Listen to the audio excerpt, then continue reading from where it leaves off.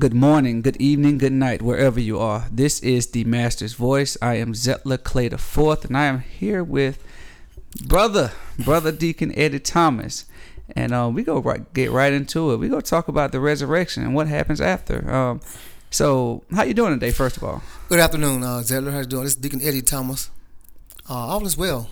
Right on, right. I'm glad to have you on the show, man. So we just had resurrection. We just had Easter Sunday, in which we celebrated the resurrection, the life, rise, death, and resurrection. Right, the life and resurrection. And now we're in this period where you have this life after death period. And in the Bible, there was a story of those who the disbelievers who didn't, the doubting Thomases, the Cleopas. They didn't want to accept that the resurrection had occurred. And it gets me thinking how we often don't accept how we can live in victory, and we have a tendency to acquire this victim consciousness mentality. Yes. So what are your thoughts on that? Like, how do we walk in victory? Well, first of all, we must trust and believe in the Lord. That's our first and foremost thing, because we know that the Lord will never ever give us more than we can bear. He will never leave us nor forsake us. So with that in mind, we have to know that we are always living in victory. We're not a victim. Things happen to people all around the world. They're going to happen every day. There's, like the Bible says, life is short and filled with trouble. So everybody's going to encounter some rainy days.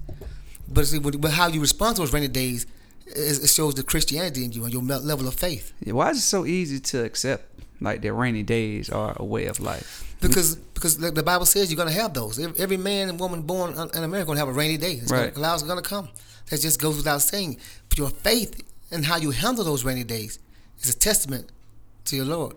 How do you translate that from what you read? We read all the time about how you must have belief. Without faith, it is impossible to please God. How do you translate that to the actual knowing? See, as a Christian and as a believer, people are always watching you. If they see you're a Christian, you tell people, I'm a Christian, I love God, I follow God, I do what God's teaching. So you have those people that are doubting or waiting for you to stumble and fall. But see, how you react to adversity and trials and tribulations is a testament to your Christianity. It shows people because people want to say, I knew you were a Christian, you're going back to doing what you used to do. Or you ain't a Christian, I knew. But see, people are people. Right. We're not perfect. No one is perfect. So with that being said, how do we handle it? We stay focused on our faith. We make sure that everything we do and try to do as best we can is in line with God's will. Right. And you do that by getting rid of distractions or understanding what distractions are and sidestepping it. That's funny what you just said, something how people, they wait for the stumble and then they say, aha, yes, I knew you wasn't about that life like you said it was. But to me, that misses the point.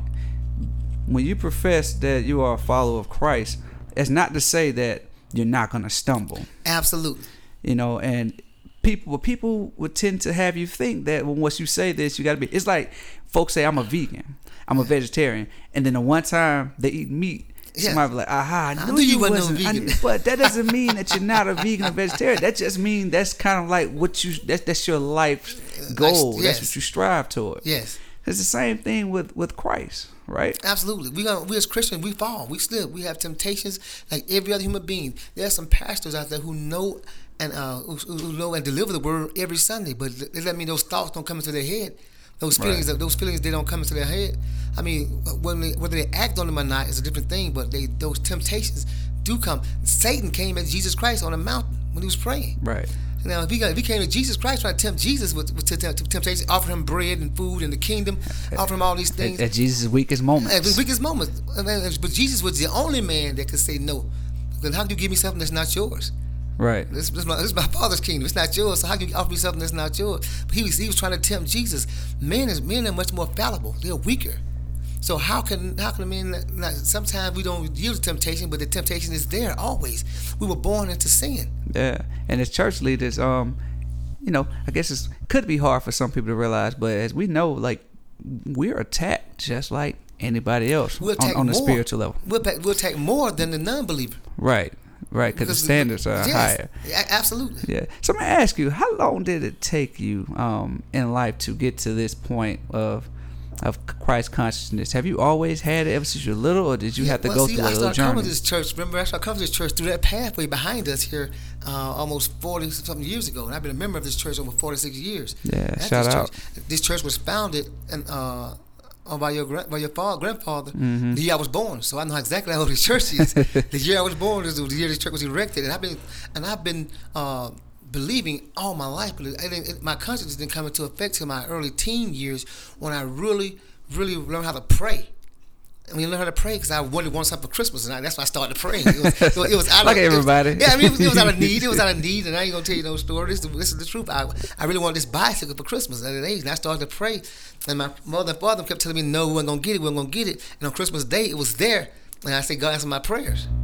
So then ever since, kind of been on that way. I know He answers prayers. I mean, I'm not always praying for things now because I've gotten older and I got more mature in my Christian walk.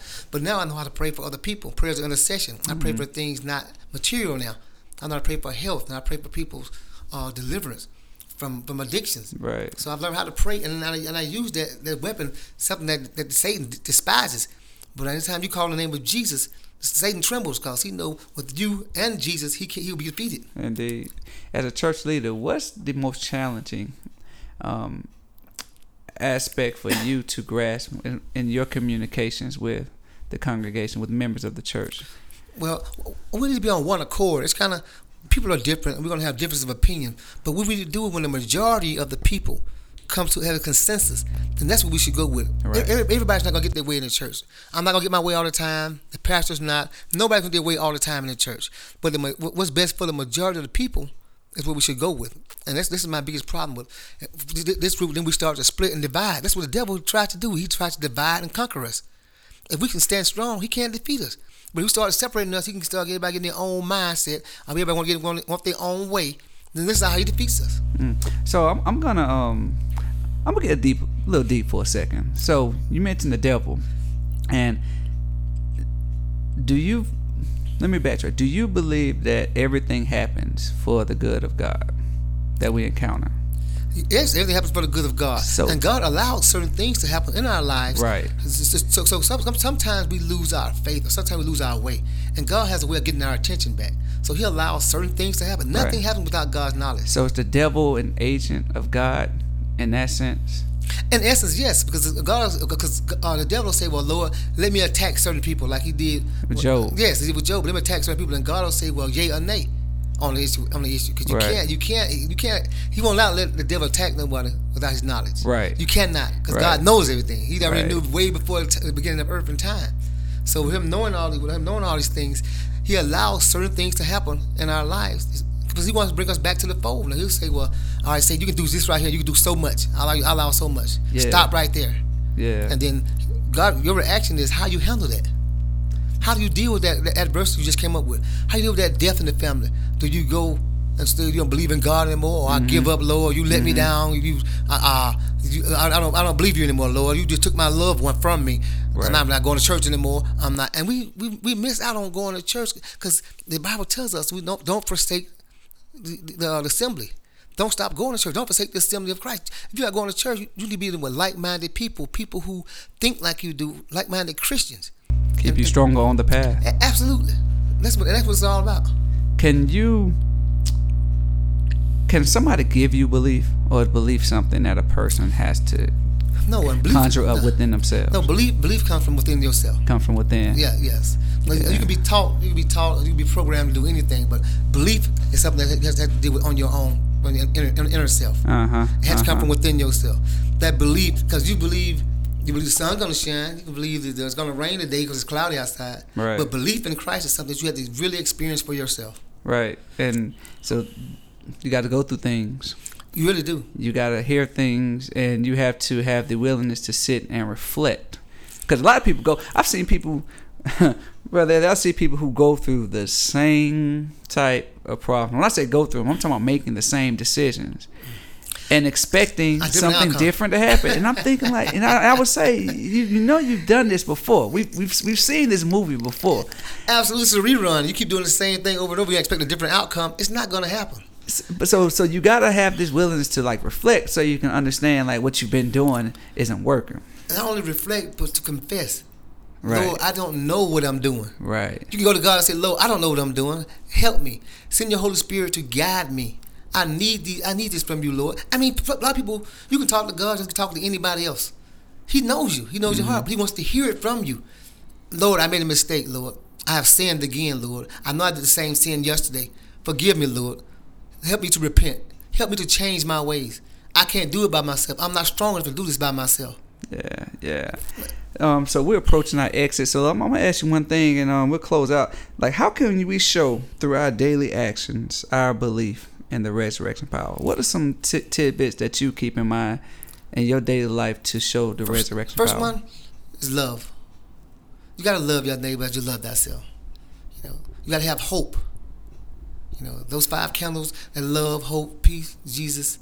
Those 5 candles represent something. Right. And forgiveness. Right. You have to have those in your life.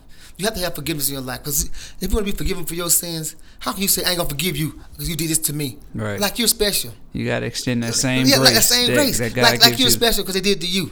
Oh, no, I'm not going to forgive you. You did this to me. You really? That's a common human trait. And that's one of the worst. That's one of the worst things.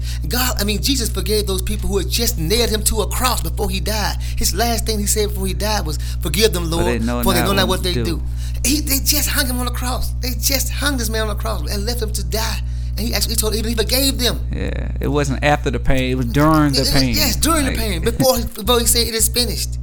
Before his last words. He forgave him. So how can you not forgive somebody for doing something as trivial as cutting you off on the highway or cheating on you or lying to you? How do you feel like forgive somebody for those things that are so trivial when this man was nailed to a cross and he forgave the people that did it to him? Indeed. So everybody, this has been the Master's Voice. We got to get off this Already? exit. Yeah. Hey, we'll be back for another episode. I gotta keep you going, but hey, you can reach us at cotmatl.com, Church of the Master, acronym ATL. You can also reach us on SoundCloud and on iTunes where podcasts are.